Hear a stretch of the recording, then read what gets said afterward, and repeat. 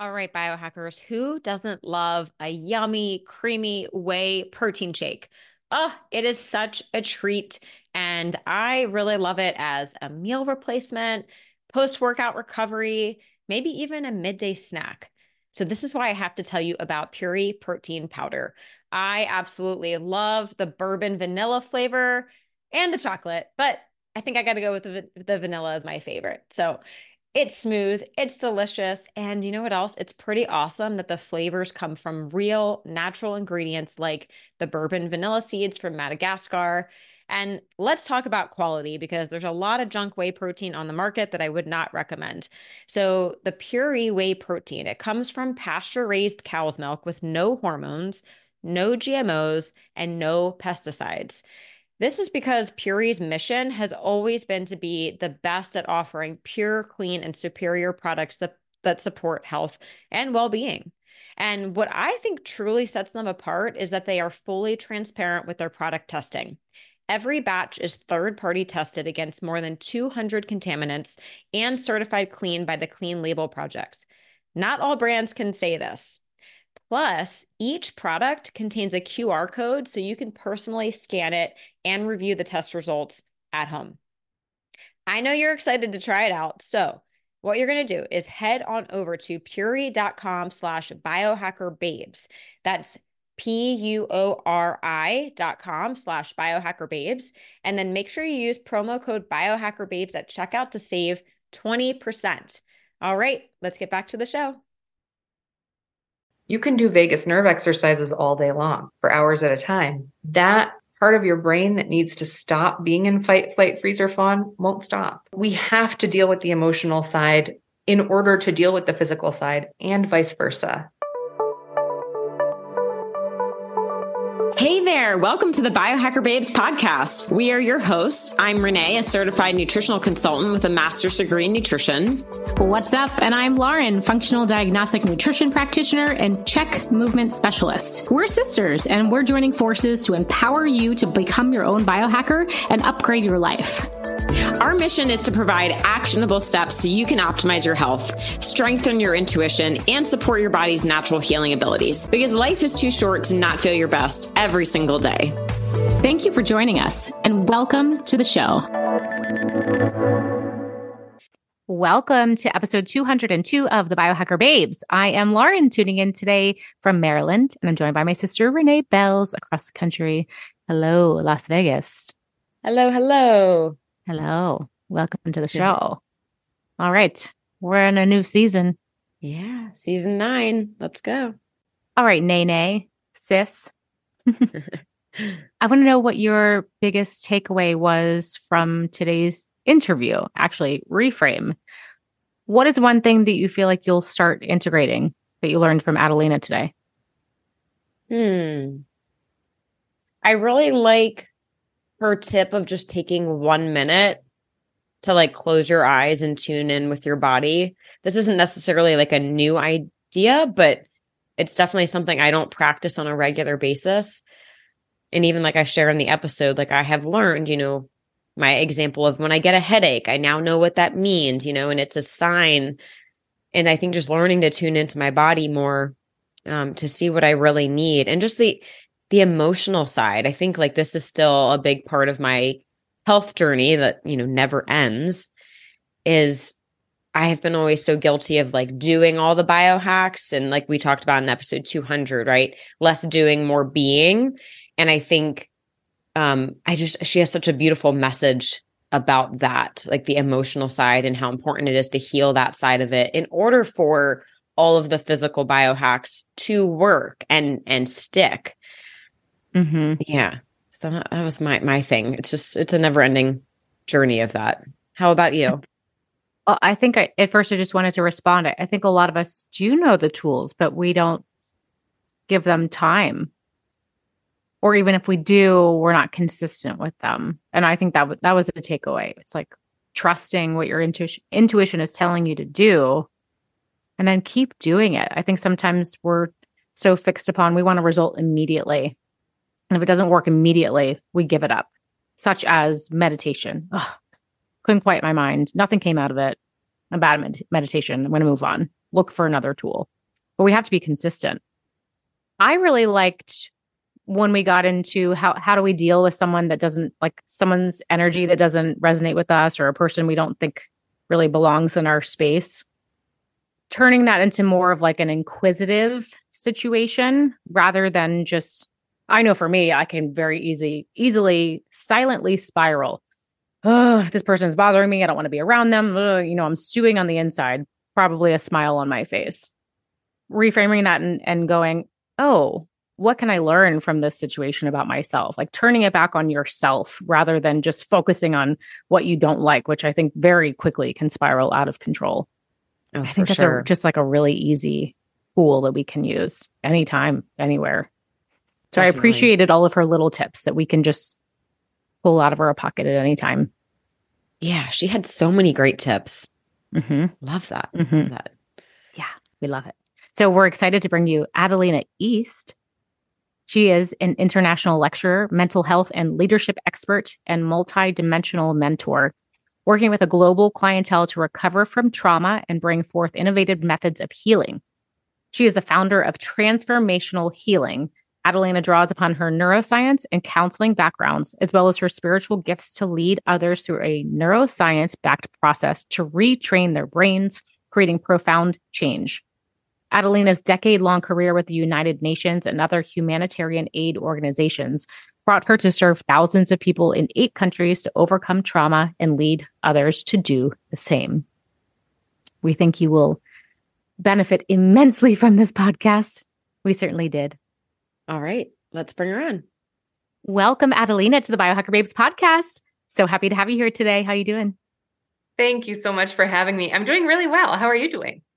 We're doing great. Love your background. I know you're not in your home. You're improving today, but you look perfect. Thank you so much. I decided to go with a health experiment, actually, which was to move from a very big city into a very small town with lots of land and lots of nature and all the things that you're supposed to have for ideal and optimum health if you have health conditions as I do. But I can tell you that it has been 8 months. I'm super over it. And last night when I heard that the road to my place was blocked, that was just another little sign that it's time to move back to the city. I'm sure disadvantages and advantages. I said that backwards. Advantages and disadvantages. We'll start with the positive. Yes. No one place is perfect, right? True. Very true. So we can certainly get into that a little bit later. Like, how do we decide for ourselves what the balance is for us? I know that's super important, but we're really excited to dig into the power of the mind and how our narratives really shape our reality and our expression of health. We know you love nerding out on neuroscience just as much as we do. So we're excited to explore how we can optimize our health by looking at the language of the mind, like the stories we're telling ourselves. So to drop in, I think first and foremost, can you explain how you got here? What is your background? What were your challenges and how are you doing what you're doing today? Yes. So I, was raised in a really suburban environment. I had parents that were both musicians. My sister and I got to travel a lot growing up, which was incredible. And then I decided to become a staff member for the United Nations. And I worked for the United Nations for many years. I trained as a social worker and therapist, and then I also trained as a neuroscientist. And I wasn't entirely sure why I was doing all of this work, all of this training, all of these degrees. I have too many degrees. But I realized once I got back to the States after living abroad with the UN for so many years that I had been doing all of this work to figure myself out.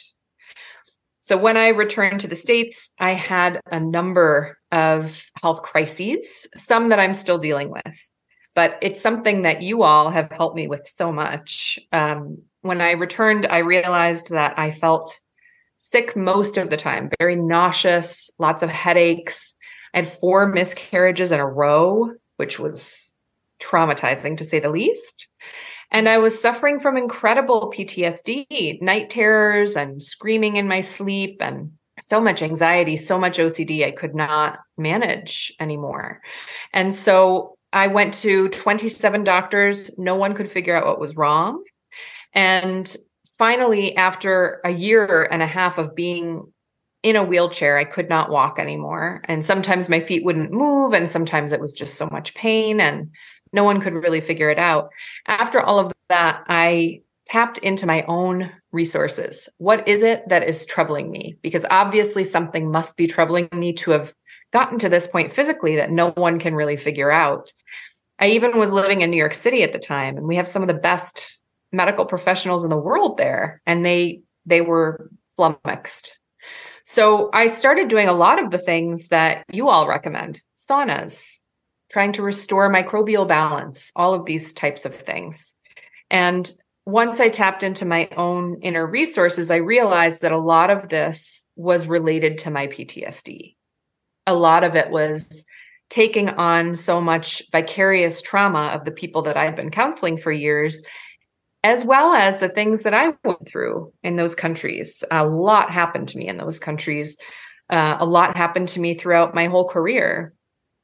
And it was really meeting those things through the lens of, what can I do about all of this emotional trauma that could possibly benefit my physical body?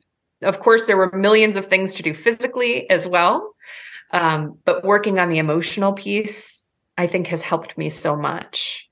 I'm not at the end of my journey by any means. I still deal with mold illness and something called multiple chemical sensitivity, as well as endometriosis. But I work on those things every single day.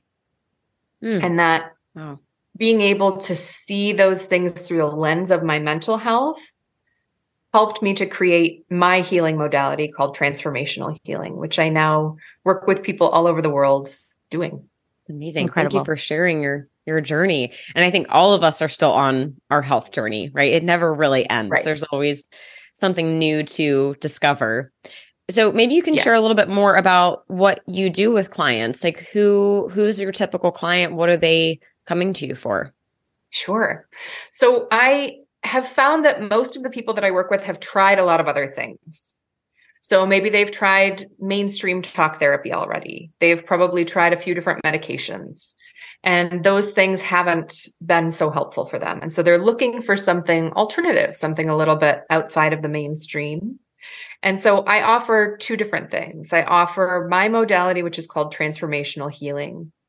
And we spoke about this a bit on my podcast, but a lot of what it is taking an older story of trauma in your life and rewriting it in a way that is helpful and beneficial for you.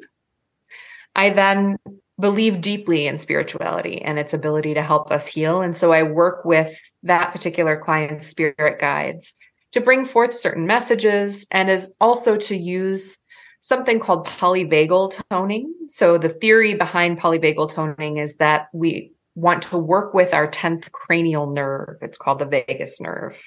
And it needs constant attention. It's like the little baby in our lives. And so when we're constantly focused on toning the vagus nerve, it eventually becomes a source of health and wellness for us. It can help us to calm down that fight or flight freeze response. It can help lower our heart rate. It can actually lower our blood pressure. So one of the great things about working with polyvagal toning is that just by using the sound of your own voice and certain sounds and focusing on the origination of those sounds sort of near the base of the throat and inside the nasal passages, you can tone that 10th cranial nerve, the vagus nerve, which can bring your body into that rest and digest state.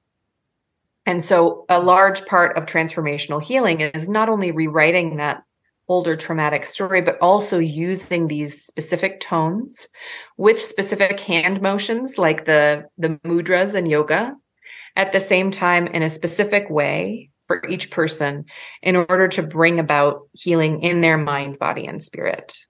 So that's one avenue. Yeah. The other avenue is that I use EMDR trauma therapy, which I know you've both spoken about before, but for those who are not aware, it's eye movement desensitization and reprocessing. And mainly what it does is it works with your brain's natural ability to self-heal. So you only tell the traumatic story once or not at all. And then you begin to tap into the feelings associated with that. You create a new belief about the situation that is empowering and helpful for you. And then your EMDR therapists help you to move through those feelings and to get to the other side to hold that more positive belief about yourself and about the situation. And all of this takes place through eye movement. So some therapists will move their fingers back and forth and have you track their fingers with your eyes. Some therapists use buzzers, some therapists use sound. It's really up to the client and what works best for them. Really, really So cool cool. stuff. I think it's fascinating that the vagus nerve is kind of the common denominator. Your nervous system is so powerful. And I think when it comes to trauma, actually, first I wanted to say, like, you are really talking your talk. Like, your language is very calming and very focused. And so it resonates. I'm like, I get it. I feel it. So thank you for that. But when it comes to trauma, I think that word, there's such a spectrum of trauma. And when you say the word trauma, even just hearing the word can be a little bit triggering. People think, I don't have trauma. But because it exists on a spectrum, there's so many little things, micro traumas that we could pick up over time. And so it's, how do we even begin that discussion or conversation around trauma if it's not so present or, labeled? It's not necessarily diagnosed, but it's showing up in our physiology, perhaps infertility, weight loss resistance. There's all these potential health issues where it could come up. What's the beginning of that conversation? So I was actually thinking of you both the other day. Someone asked me a similar question, and I thought about this post of yours a few weeks back about fertility and hormones and how we can help our hormones, which I think is the unique position that you two bring to the table, because so many biohackers are men. And they're like, yeah, just, sauna for an hour, jump in an ice bath. Like, I mean, that sounds okay, but I know that when I do that, my period is going to be mega late. So that cannot be good for, Yeah. And so I love that the two of you view all biohacking things through the lens of like, yes, we're women. We have very different hormones. We have to do certain things differently. And that's just the way it is. What I have noticed in my female clients or those with vaginas is that if you are a menstruating person and you're undergoing some kind of emotional trauma, even if there's no physical adjunct, like let's say you got into a car accident, you were absolutely fine. You walked out of the car accident okay. But the first thing I notice is that my clients have missed periods, or they have a super heavy period or a super light period, or a period that is not their norm. And it's different for all of us. Like, I have had endometriosis for years, so mine is super heavy. So if I suddenly had a really light period, I would know, okay, well, I'm not processing my emotions about something. What is going on here? And I find like, this is kind of nice, but there's a change. Yeah, exactly. And I find that, because our lives are so busy, especially if you're in the phase of life where you're taking care of kids and working and fostering a partnership with another human being, your life can be so busy that you almost don't notice the things that happen to you that may feel traumatic later on. I tend to work with so many women who are in their 50s and 60s, not because nothing ever happened to them until then. It's just that they didn't have time to really think about it and to notice, like, oh, there's a reason I won't take the highway unless it's a live or die kind of situation. It's because I got into that car accident with the kids in the car in my 40s. That was super traumatic. I want to work through this so that I can just take the highway when it makes sense again. And so I say all of this not only to kind of perk up the ears of the women who listen to this podcast and noticing our fertility changes, but also notice that there probably is a physical cause as well, and that should definitely be investigated. But there may be an emotional cause too. And I always like to say there's no such thing as little t trauma. If it's a trauma, it's a trauma. I mean, it's different for all of us. Some people are more sensitive than others. Some people are just born with more kind of heaped upon their shoulders than others. And so I don't really look at things as a little t or big T trauma. I think anything can be traumatic to the person who's experiencing it. So definitely look out for those hormonal changes. Secondly, I would say for all people, regardless of what bodies you have, the next thing would be headaches or digestive problems. That tends to be kind of phase 2. So once you've ignored the fertility issues or the period stuff, if you move on to the phase of headaches or stomach aches, there's probably something lurking there that may need to be developed. And the thing that I like so much about using our bodies as the indicator for us is that they cannot lie, right? Like we can lie to ourselves really easily. I think we've all gotten great at it, especially after the last 2 years of like being at home just with partners and kids and that kind of thing. We all have gotten great at being like, yeah, I'm all right. I'm totally fine. I've got this. This is no problem at all. But the body doesn't lie. So if you have body things going on, I think it's always worthwhile to explore the emotional angle too. Mm-hmm.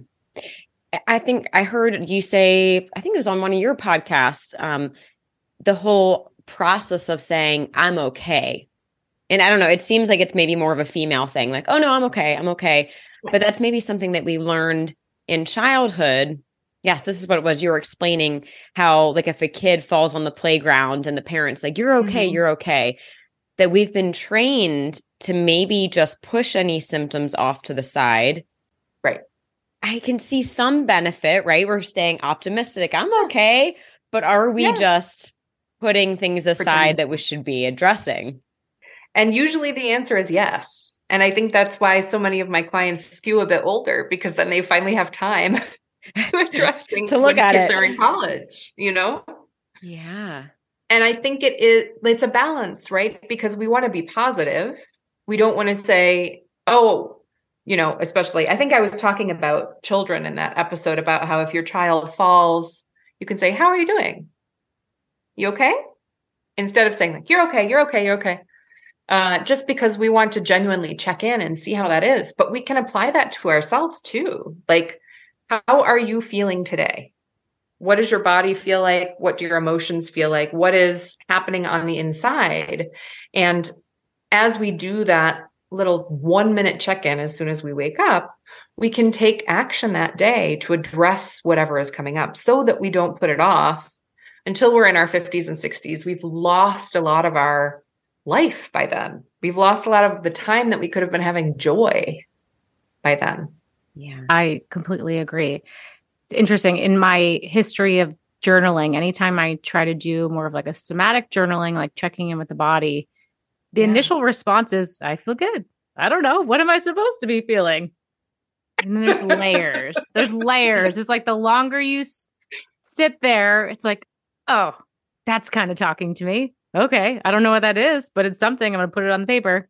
Sit a little bit longer. Okay. Oh, I don't know what it is. I don't know what it's saying, but there's a sensation and it's something to pay attention to.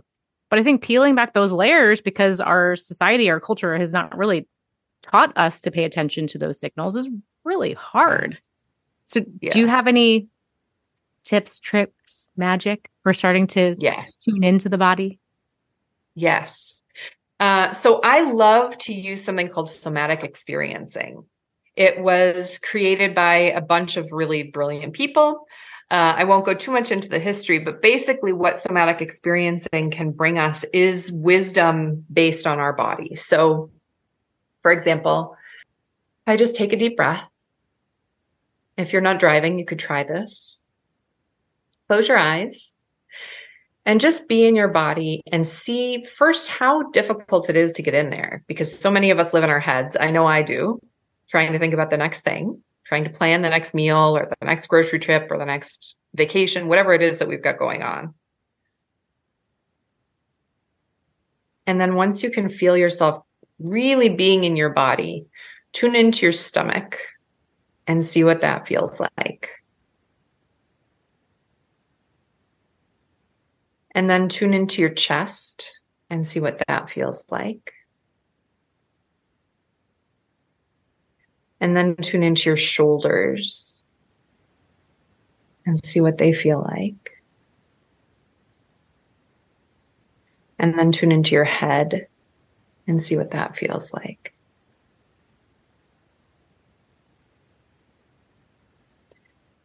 And then if you want to even go a step further, if you're willing to be just a bit out there, you can try talking to whatever part of your body is communicating with you. So if you're having pain, that's your body's way of communicating. It's sending that pain through your nerves to let you know that something is off. And so you can just gently ask that part of the body, what's going on? Why are you upset? So I'll give you a second to do that. And then just thank that body part for sharing with you. And open your eyes when you're ready.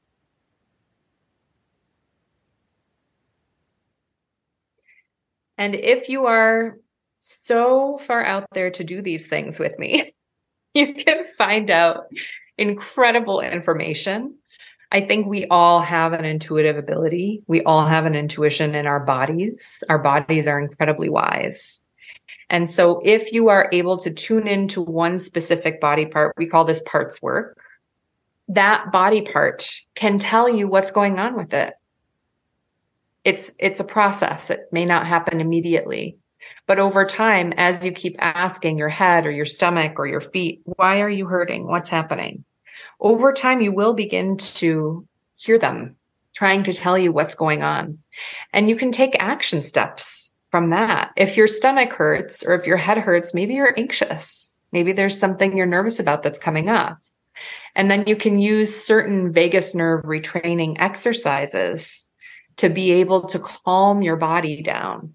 As your body calms down, that trauma response also calms down. Mm. Mm. Thank you for saying that it takes time, because I think that's the piece that makes people feel defeated. They're like, I sat here, I did it, and nothing came up. But, you know, if your intuition isn't used to talking, it's not going to feel super confident to speak loud and clear. Very true. Do you think the best way forward is to kind of just keep that question? Maybe it's like, what do you want to show me? And just keep asking, keep asking.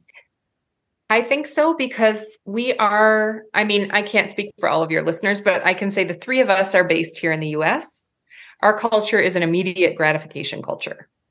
I have a pain. Let me take an opioid. Yeah. That is not solving the root cause. Right. Exactly. That's not solving the root cause of the pain. What's the root cause? Do you have toxins built up? Do you need to sauna? Do you need to start taking a binder? Like, what's going on, you know? And I believe in root cause therapy as well. So let's get to the root. And I don't think that it's possible to get to the root in 1 second. It happens sometimes, but it does sometimes take time. And I think a lot of the things that you all share about biohacking, those are also things where you see the benefits over time. You know, you feel fantastic after one sauna session or one Pilates class, but like to really feel that all the time, you have to be consistent. You have to keep doing it. And I think that's what a lot of mental health is too. It's a daily practice of tuning into yourself and figuring out what's going on. It's like you're your own detective. Yeah, absolutely. And you're right. It does take time. And something that is standing out to me is I don't get headaches often, but when I do, I can almost immediately tie it back to something. It was a stressful event. It was a lack of sleep. I need electrolytes. I need water. I need to sweat it out in the sauna. Like I can actually feel that. So I'm like, thank you for the message. The horrible pain in my head. Thank you. Yeah. I got it. I'm going to go do the thing I need to do instead of taking a painkiller and overriding it and pushing through.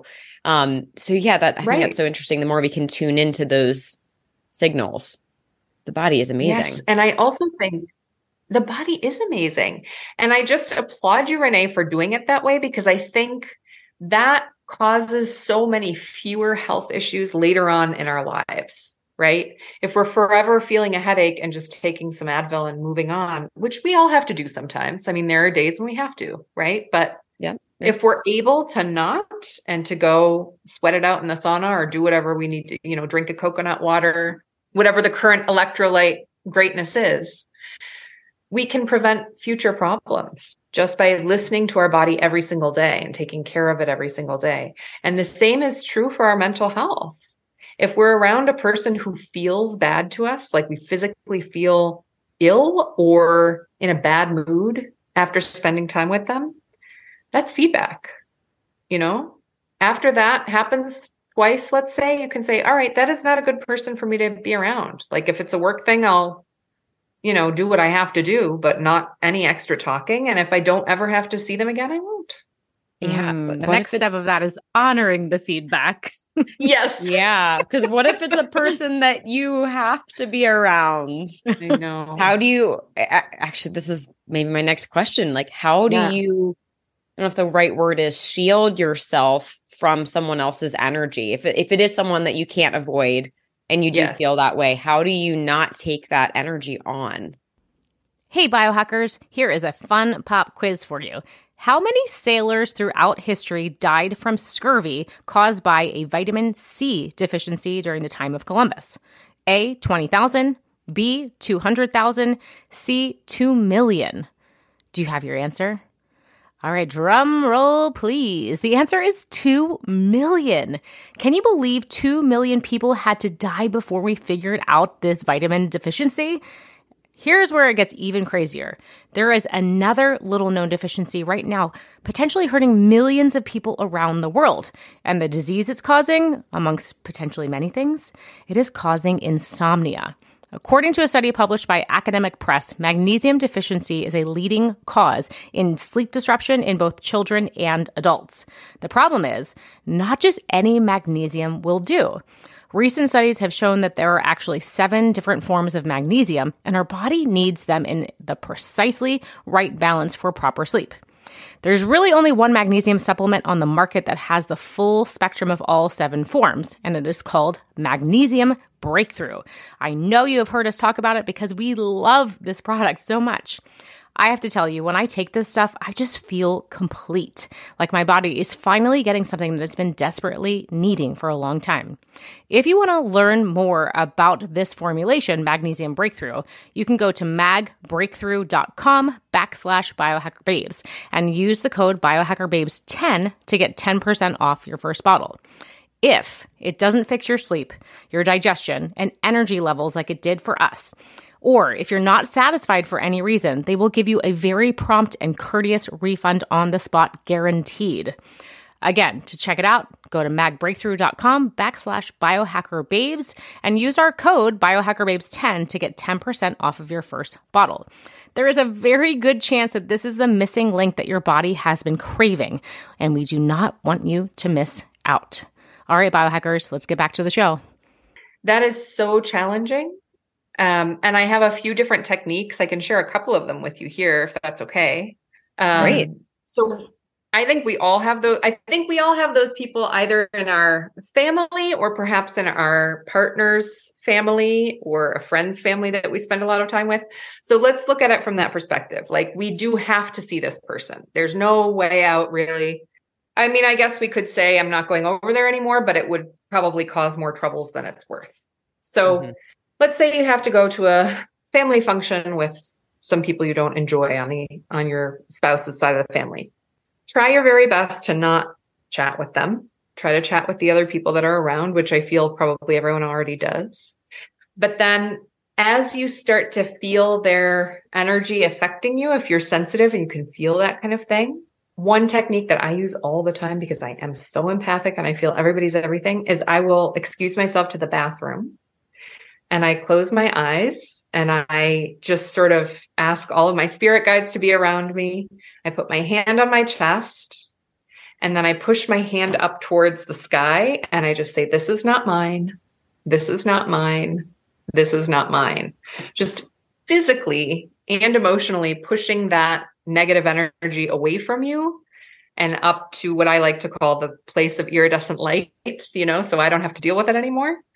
And there are times when I have to do it maybe 2 or 3 times around that person, but it does make you feel better. It's not a permanent fix, but it does make you feel better for a while.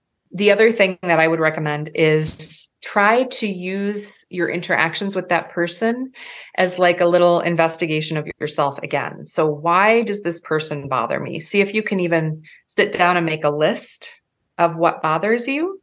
And then try to see if you can link some of those things back to trauma from your past. Did you grow up with this? Was it hard on you? Do you have other friends that you've watched go through something similar? And every time you feel this way, you think of that friend and what they've been through and you feel horrible for them? Are there other things in your life that are bringing this same feeling around? And then if you have a friendly EMDR therapist, as I am, you can take that list to your EMDR therapist and say, okay, this is my stuff. So once I deal with my side of the street, like the things about this person that kind of link back to previous traumas in my life, it will feel better. It won't feel great because you just generally don't like the person, but some of what you don't like is usually linked to something from the past, I've found. That's always been the most humbling part of therapy. No, we're not going to talk about what everyone else is doing. We're going to talk about me. You. Exactly. Yeah. Because we can't ever change that person, right? As much as we want them to not be awful to us, we can't really do anything about them. So we have to start with us. And then if you do that work and you notice that that person is still just terrible to you, it may be time to excuse yourself as much as you can. You know, if it's a family gathering situation, maybe you just go to Christmas and that's it. Whatever you can do to kind of leave that person far away from you, if it's possible. Got it. Yeah. Great. I really like that process. Creating a safe space, excusing yourself and releasing what you need to, but being really curious. What can I learn from this? Again, the feedback is so powerful. Yes. And then we get to decide, is this person for me or not? Right. Really powerful. Because if we try to decide, I mean, there are some people that we could decide right now. Let's be realistic, right? We know that it's just like, you are too much for me. I can't handle it. But I mean, if there's a way for us to handle our side of the street and to also get something out of it, I mean, that's always preferable, you know? Mm-hmm. Yeah. Yeah. That's always been such an interesting thing, kind of like, I guess it's the mirror, you know, is that, am I seeing something in them that I actually don't like about myself or whatever? You have to like really look inwards. You're like, oh my gosh. It can be scary. It can be scary. It's very scary. Yeah. Yes. Yeah. I agree. So with the trauma, the rewriting of the story, this idea is so interesting to me. Yes. So I have heard other people try to work through this and they say, well, I can't rewrite the story because it's already written. It's in the past. It happened. But we can rewrite it, right? We're not, you know, because a lot of what happened in the past, it's your perspective, your storytelling of what happened. So how can we help people rewrite the past, their story, to change their perspective? Let me give you a real life example. So this is something that comes up a lot in my practice. So let's say that someone has passed away, right? We can't really rewrite that story. The person has passed away. We could rewrite it. So you're going to wake up tomorrow and go have coffee with them, but that's cruel because it's not going to happen. So how can we rewrite this trauma of this death? What I would normally do first is go through with the client exactly what happened. So death in itself is traumatizing, but what is often more traumatizing is either the feeling that you missed out on saying what you wanted to say to the person, the feeling that you didn't get to say goodbye, or the feeling that they had something they needed to say to you that they didn't get to say, like the unfinished business thing. So what we can do, and this is the beauty of blending neuroscience and spirituality, what we can do is go into a meditative state together. I meditate first with everyone so that they're in a very, very easy theta brainwave. Theta brainwave is like almost a dream state where you can create new memories, but you're also without inhibition, without self-consciousness. You're just very open to new suggestion. So we go into that brain state and then they can rewrite what happened around the death. So for example, if the person had unfinished business with the deceased, they can talk to that person and share whatever they needed to share, apologize, whatever they had to do that they feel they didn't get to do.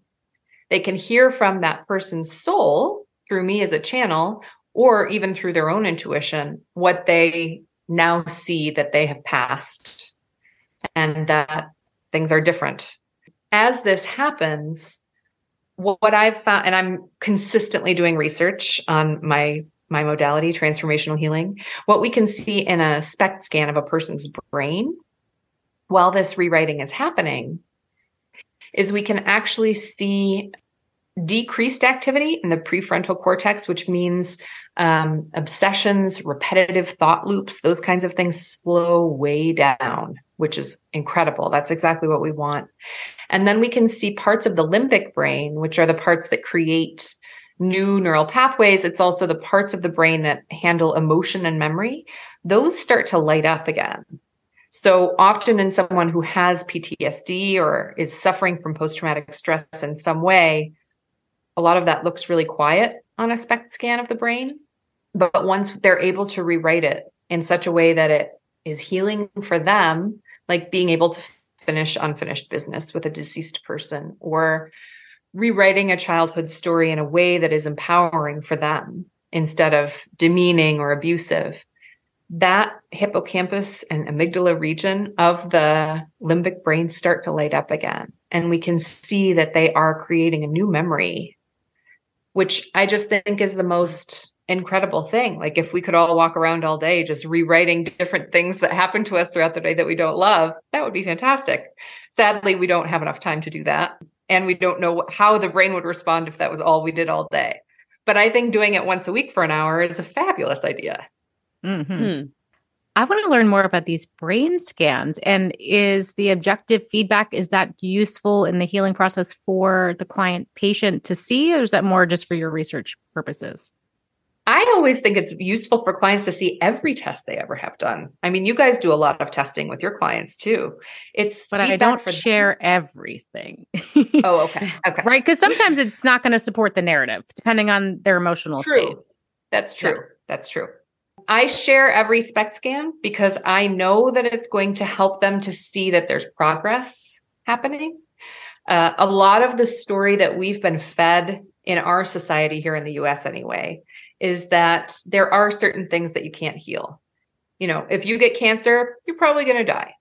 If you have PTSD, you might be the gorked out guy living in the back of a van someday. You know, there's a lot of narrative in our society about symptom management because there's a lack of healing. I don't subscribe to that at all. And so I think that it's really important for my clients to see visual data that shows them that they're healing. And that's not really something you can do in psychotherapy. I mean, you can kind of observe your behavior and say like, oh, I used to get so upset when this person said something like this, and now I don't get upset anymore. That's great data to have. But for those of us who are more skeptical, it's sometimes not enough, right? I'm a neuroscientist. I love the data. I want all the data. And so for people like me, I think seeing their SPECT scan is really enlightening for people because then they get to see like, oh, all this work that I've been putting in is making a change. Like I am actually getting out of my thought loops, my obsessive thoughts. I'm actually making new memories over the top of old ones that I will hold more dear and more consciously. And that in turn changes our behavior because then we're just coming at it from a completely different angle. Mm-hmm. Yeah. That seems super valuable because I assume that current reality would not really recognize a past reality. Right. So how can you compare? Yeah. That's exactly right. Yeah. On previous brain scans I've had done, it always comes up that I have a lot of delta waves. That's okay. And so I've been told I have a sleepy brain. That's and why you're the sleep queen. I would say you have a brain that's geared towards meditation, which is awesome. Oh, okay. That's great. She's a movie maker. You really should be a movie producer, Renee, because she creates some vivid stuff. In my dreams. That's cool. Yeah, I'm like, my husband and I were joking if we could develop like an AI app that would turn my dreams into movies. It would be really easy for me to show how crazy my brain is while I'm sleeping. But the delta waves, I sleep really well. But something I have learned is not just meditation, but like I use the brain tap device, which I can specifically focus on theta waves. when I do that, Yeah. I like come to life. I'm more open. I'm, like you said, be more open. I'm more creative. I can think clearer. Mhm. My energy's better. So I just have Oh, to like keep getting out of that delta more into that theta. And it's cool to see the okay. data Absolutely. experience. I Yeah. love that we have all of these different gadgets now that can help us figure this stuff out. Can you imagine 20 years ago having had this conversation? It would never happen. You'd never know about your delta waves. No. And Getting a SPECT actually, scan was like a, go ahead. yeah. And 15 years ago, I didn't have any kind of brain scan, but my first eye-opening experience to this was, it was when I was soon after I was diagnosed with chronic fatigue syndrome. No one could figure out what was going on. All the doctors, your lab work looks fine, everything. Our dad found this thing called the light portal.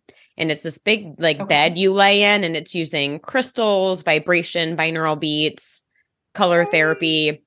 Oh, And I love it. 15 years ago, I was like, okay, Dad, I'll try it, whatever. And so I would go in there for an hour, and I had all of that thing, all of those things I was just saying, right? The creativity. I'm like creating marketing plans in my brain. Like, what is happening? Like, I'm not like a creative marketing type, And that was my first experience of, when we support the parasympathetic nervous system, we get into more of that theta wave state. That's where I can thrive. But I had never experienced that before, because I was always like the type A, go, go, go, never sat still. Yeah. And so it'd be cool to see what my brain waves were back then, but it was still a pretty cool experience. know. I wish we could know. Yeah. No one really used SPECT scans back then also. So we couldn't. Yeah. I mean, I think we had them 15 years ago, but it was like so much money and no one really used it. But I would be interested to see a SPECT scan from back then too, just to see like what areas of your brain were most active when you were in theta state. Fascinating. Yeah. Oh, we talk all the time. It's like if we could have all the data from our entire life, if we could go back, I would pay millions for that. I know. I know. That would be so cool. Hey, biohackers, Renee and I are so excited to share with you the Quantified Collective. We just joined this amazing community. We are leaning into wearable health technology while embracing data sovereignty. So it is a community that we all own, and we're really leaning into optimizing our health potential together as a community. Now, we brought on Dr. Kyle Berquist, who is going to tell you all of the magic about the Quantified Collective. Welcome, Kyle. Thank you, guys. Lauren, Renee, so good to see you. The Quantified Collective is truly looking to revolutionize health and wellness. This is a huge moonshot that we're all on together. It's $1 trillion mission, but the collective really does envision a world where peer-to-peer medicine is the norm, right? If we can decentralize citizen science and create a true new paradigm in healthcare, I think we've met our mission. We are going to harness wearable technology and other cutting edge technologies and labs to learn more about ourselves and then be able to teach each other what's working and what's not working. We really see that the collective has the ability to build a truth machine for health and wellness that empowers every individual with knowledge so they can make informed decisions about what's working for their well-being. Here's the best part. It's open to all of us. So whether you're a seasoned researcher, you're a passionate biohacker, or someone just really eager to contribute to a meaningful community, we welcome you, right? We want you with us. So we want to break open silos. We want to allow everyone to own their own data. And we want to collaborate with everybody so that we can create this extraordinary mission together. Let's reshape healthcare. Let's reorganize the way things are being done. So come create the future with us. We would love to have you. To learn more and become part of the Quantified Collective, visit the website at quantifiedcollective.org and sign up to join us today. Thanks, Kyle, for taking the time to share that with our audience today. And let's get back to the show. I wanted to circle back to root cause therapy because I love this, like really being curious and searching. And I believe it is never a singular cause. It's causes that act together. Yes. We talked about trauma and somatics and emotional stuff. Sometimes there is environmental triggers. Sometimes there are biochemical triggers. And I think we have to address all of them, right? And it could be a combination of all, but I'm curious what you're seeing with trauma and its association with inflammation. Because I think there is an emotional trigger that creates a physical expression. Yes. So my first question to you all is, do you believe in epigenetics? What do you Yes. think of epigenetics? I'm going to answer your question with a question. Oh, Yeah. Yeah, I think we have Okay. the ability to turn our genes on and off, right? Or have them express in different Yeah. ways by what we do. Me too. 100%. And thank you for that definition, Renee. That was beautiful. I was talking to someone yesterday who doesn't believe in epigenetics. I was like, really? Well, I couldn't even answer your question because I'm like, what? What do you mean? What do they don't believe in it? What does that Like, mean?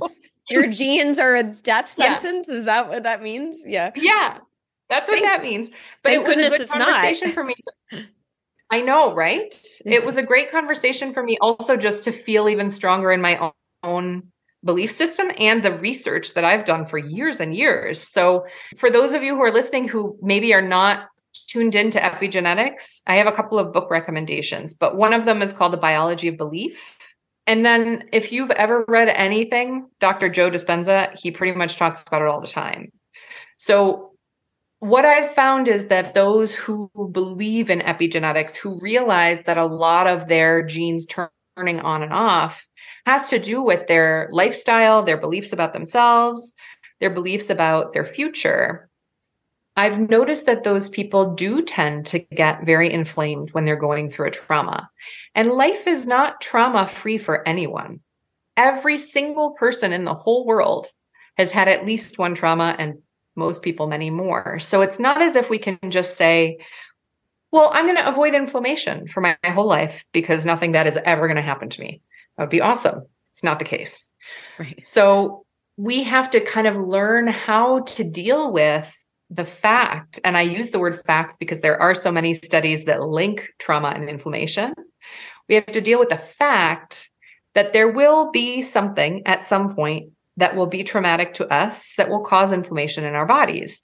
The great thing about you all is that you share with people all the time how to handle that. Like you have about 1 million suggestions for how to handle different kinds of inflammation in different areas of the body. But you also talk about how to treat it holistically with things like your aura ring, with things like your, I think you all were talking about sleep last week or a couple of weeks ago. Like everyone needs to learn how to sleep better. Everyone needs to learn how to have the right environment for sleep and get fresh sunlight the minute they wake up and all of those things. But dealing with inflammation in the brain is really, it can be really intense. So one of the things that I've found over time with clients is that when you're going through a big trauma, when it's something that you never could have imagined would happen to you, let's say death of a child, death of a spouse, a relationship breakup that was so solid that you could never imagine a day where you would not be in that relationship anymore. I've noticed that the inflammation starts in the body. So oftentimes the people that I'm working with will come to me with knowing what their emotional stuff is that's going on. But then throughout the course of our first or second conversation, I learned that they also have rheumatoid arthritis, or they have lupus, or they have some other, disease. I'm going to use the words disease for which there is no cure, which I personally do not believe. I'm not saying everything can be cured with the modern American drugs that we have, but I am saying everybody can feel better. Well, especially with of autoimmune, which is like the body doesn't feel safe, right? Yes. And for me as a therapist, autoimmune usually means that you've turned on yourself emotionally in some way. Just putting that out there. Mm-hmm. And so as we're dealing with the inflammation of the emotions, we have to also deal with the inflammation of the body. And there have been so many studies, especially in the last 5 years, a lot of really great work is coming out of UCLA about this, about how when your body is in a traumatized state, you get into that fight, flight, freeze, or fawn mode very quickly. And then your body just kind of stays there, amping up inflammation all the time. And that can result, and based on our own unique biology of every single person, that can result in diabetes or heart disease, or for some people, it's autoimmune. It's different for everyone. But from my perspective, the only way to truly, truly turn down the dial on that inflammation is to start to deal with the emotional trauma. Because until you deal with that, you can do vagus nerve exercises all day long. You can sit in a sauna for hours at a time. That part of your brain that needs to stop being in fight, flight, freeze, or fawn won't stop. And so we have to deal with the emotional side in order to deal with the physical side, and vice versa. They inform each other. They're both important. And so I've always felt like one of my dreams in life would be to have some kind of fully holistic practice, virtually and in a building, where we have nutritionists, biohackers, therapists, and medical functional medicine doctors who are into root cause. Because I think that without all of those pieces, healing just takes a lot longer. And we have this one life. Let's live. Yeah, you do. You need to put all the minds on the table, because I think every practitioner has blind spots. The patient has blind spots. And with root causes, it's like you have to keep going around the wheel. And I guess I'm curious to go a little bit further. I kind of believe it's like chicken or the egg, because if you do have this emotional trauma and it affects the vagus nerve, then we have this disrupted highway, gut-brain axis, where we actually can create leaky gut. I don't believe that just emotional therapy is going to heal your leaky gut. So it is like going around the wheel. We have to keep addressing. Yes. I actually was working with a client who had really bad leaky gut symptoms. I am not a medical doctor at all, but I've been through so much medical stuff because of my illness and my background of working for the UN and neuroscience that I kind of get like an intuitive sense about it. And I ask the person if we can talk about their physical health first. And if they say yes, I say, have you been evaluated for leaky gut? Do you have do you have a doctor you trust, or a nurse practitioner, or a nutritionist? Anybody in your life that could do some testing for this? Just because I believe in testing, I don't believe in just taking random supplements and trying to figure it out. And she, of course, did have leaky gut, but I've found that the way leaky gut often manifests in a therapeutic way is that there's leaking of past trauma all over their current lives. So it's almost like a metaphor. Like there was a whole lot going on with her marriage, with her children, and it was leaky trauma from the past that was just coming out everywhere, just like the contents of her gut, so to speak. I know that sounds terrible, but no, it's really cool analogy. I found that there are correlations between certain things. Are you all familiar with Carolyn Miss? Do you know who she is? Oh, please get her book soon. She wrote this book, and I can't for the life of me think of what it's called, but you can't miss it. It's going to come up first on Amazon if you search Carolyn Miss. Well, I have Google. Miss. Let's see. Miss. Is that MISS? Yes. Is it her archetypes book? Maybe. Anatomy of the Spirit? Sacred Contract? Anatomy of the Spirit. Lots. We'll share. Anatomy of the Spirit. So that will show, there's a whole list in the back of that book that's like, if you have foot pain, it's fear of moving forward. If you have leaky gut, you're leaking trauma everywhere. She's not a medical practitioner. She's not even a therapist. She just has this instinctive, intuitive ability to kind of link physical maladies with the emotional problem. And I love that so much. I don't find her to always be right, but no one is always right. You know, I feel like 80% is the most we can hope for. So she's a pretty incredible person. I highly recommend it. I like that. Yeah. I mean, the possibility is not always guaranteed, but I definitely love that kind of theory. It taps into the chakra systems, right? Like a physical issue could be in that same area of the body, could be emotional. It's everything we've been talking about. Yes. So just keep asking. Absolutely. Yeah. Very cool. I mean, as we always say on the show, the holistic approach is just so important. And even like speaking of the chakra system, I think of like our dad, who's a biological dentist, and how like all of the teeth are tied to organs, meridians, chakras, and it's like, is it something coming out through the tooth expressing there? Or is it the other way? Is it something going on with the tooth impacting an organ or anything else? So everything's connected. I so agree with that. A little personal story I just have to tell you.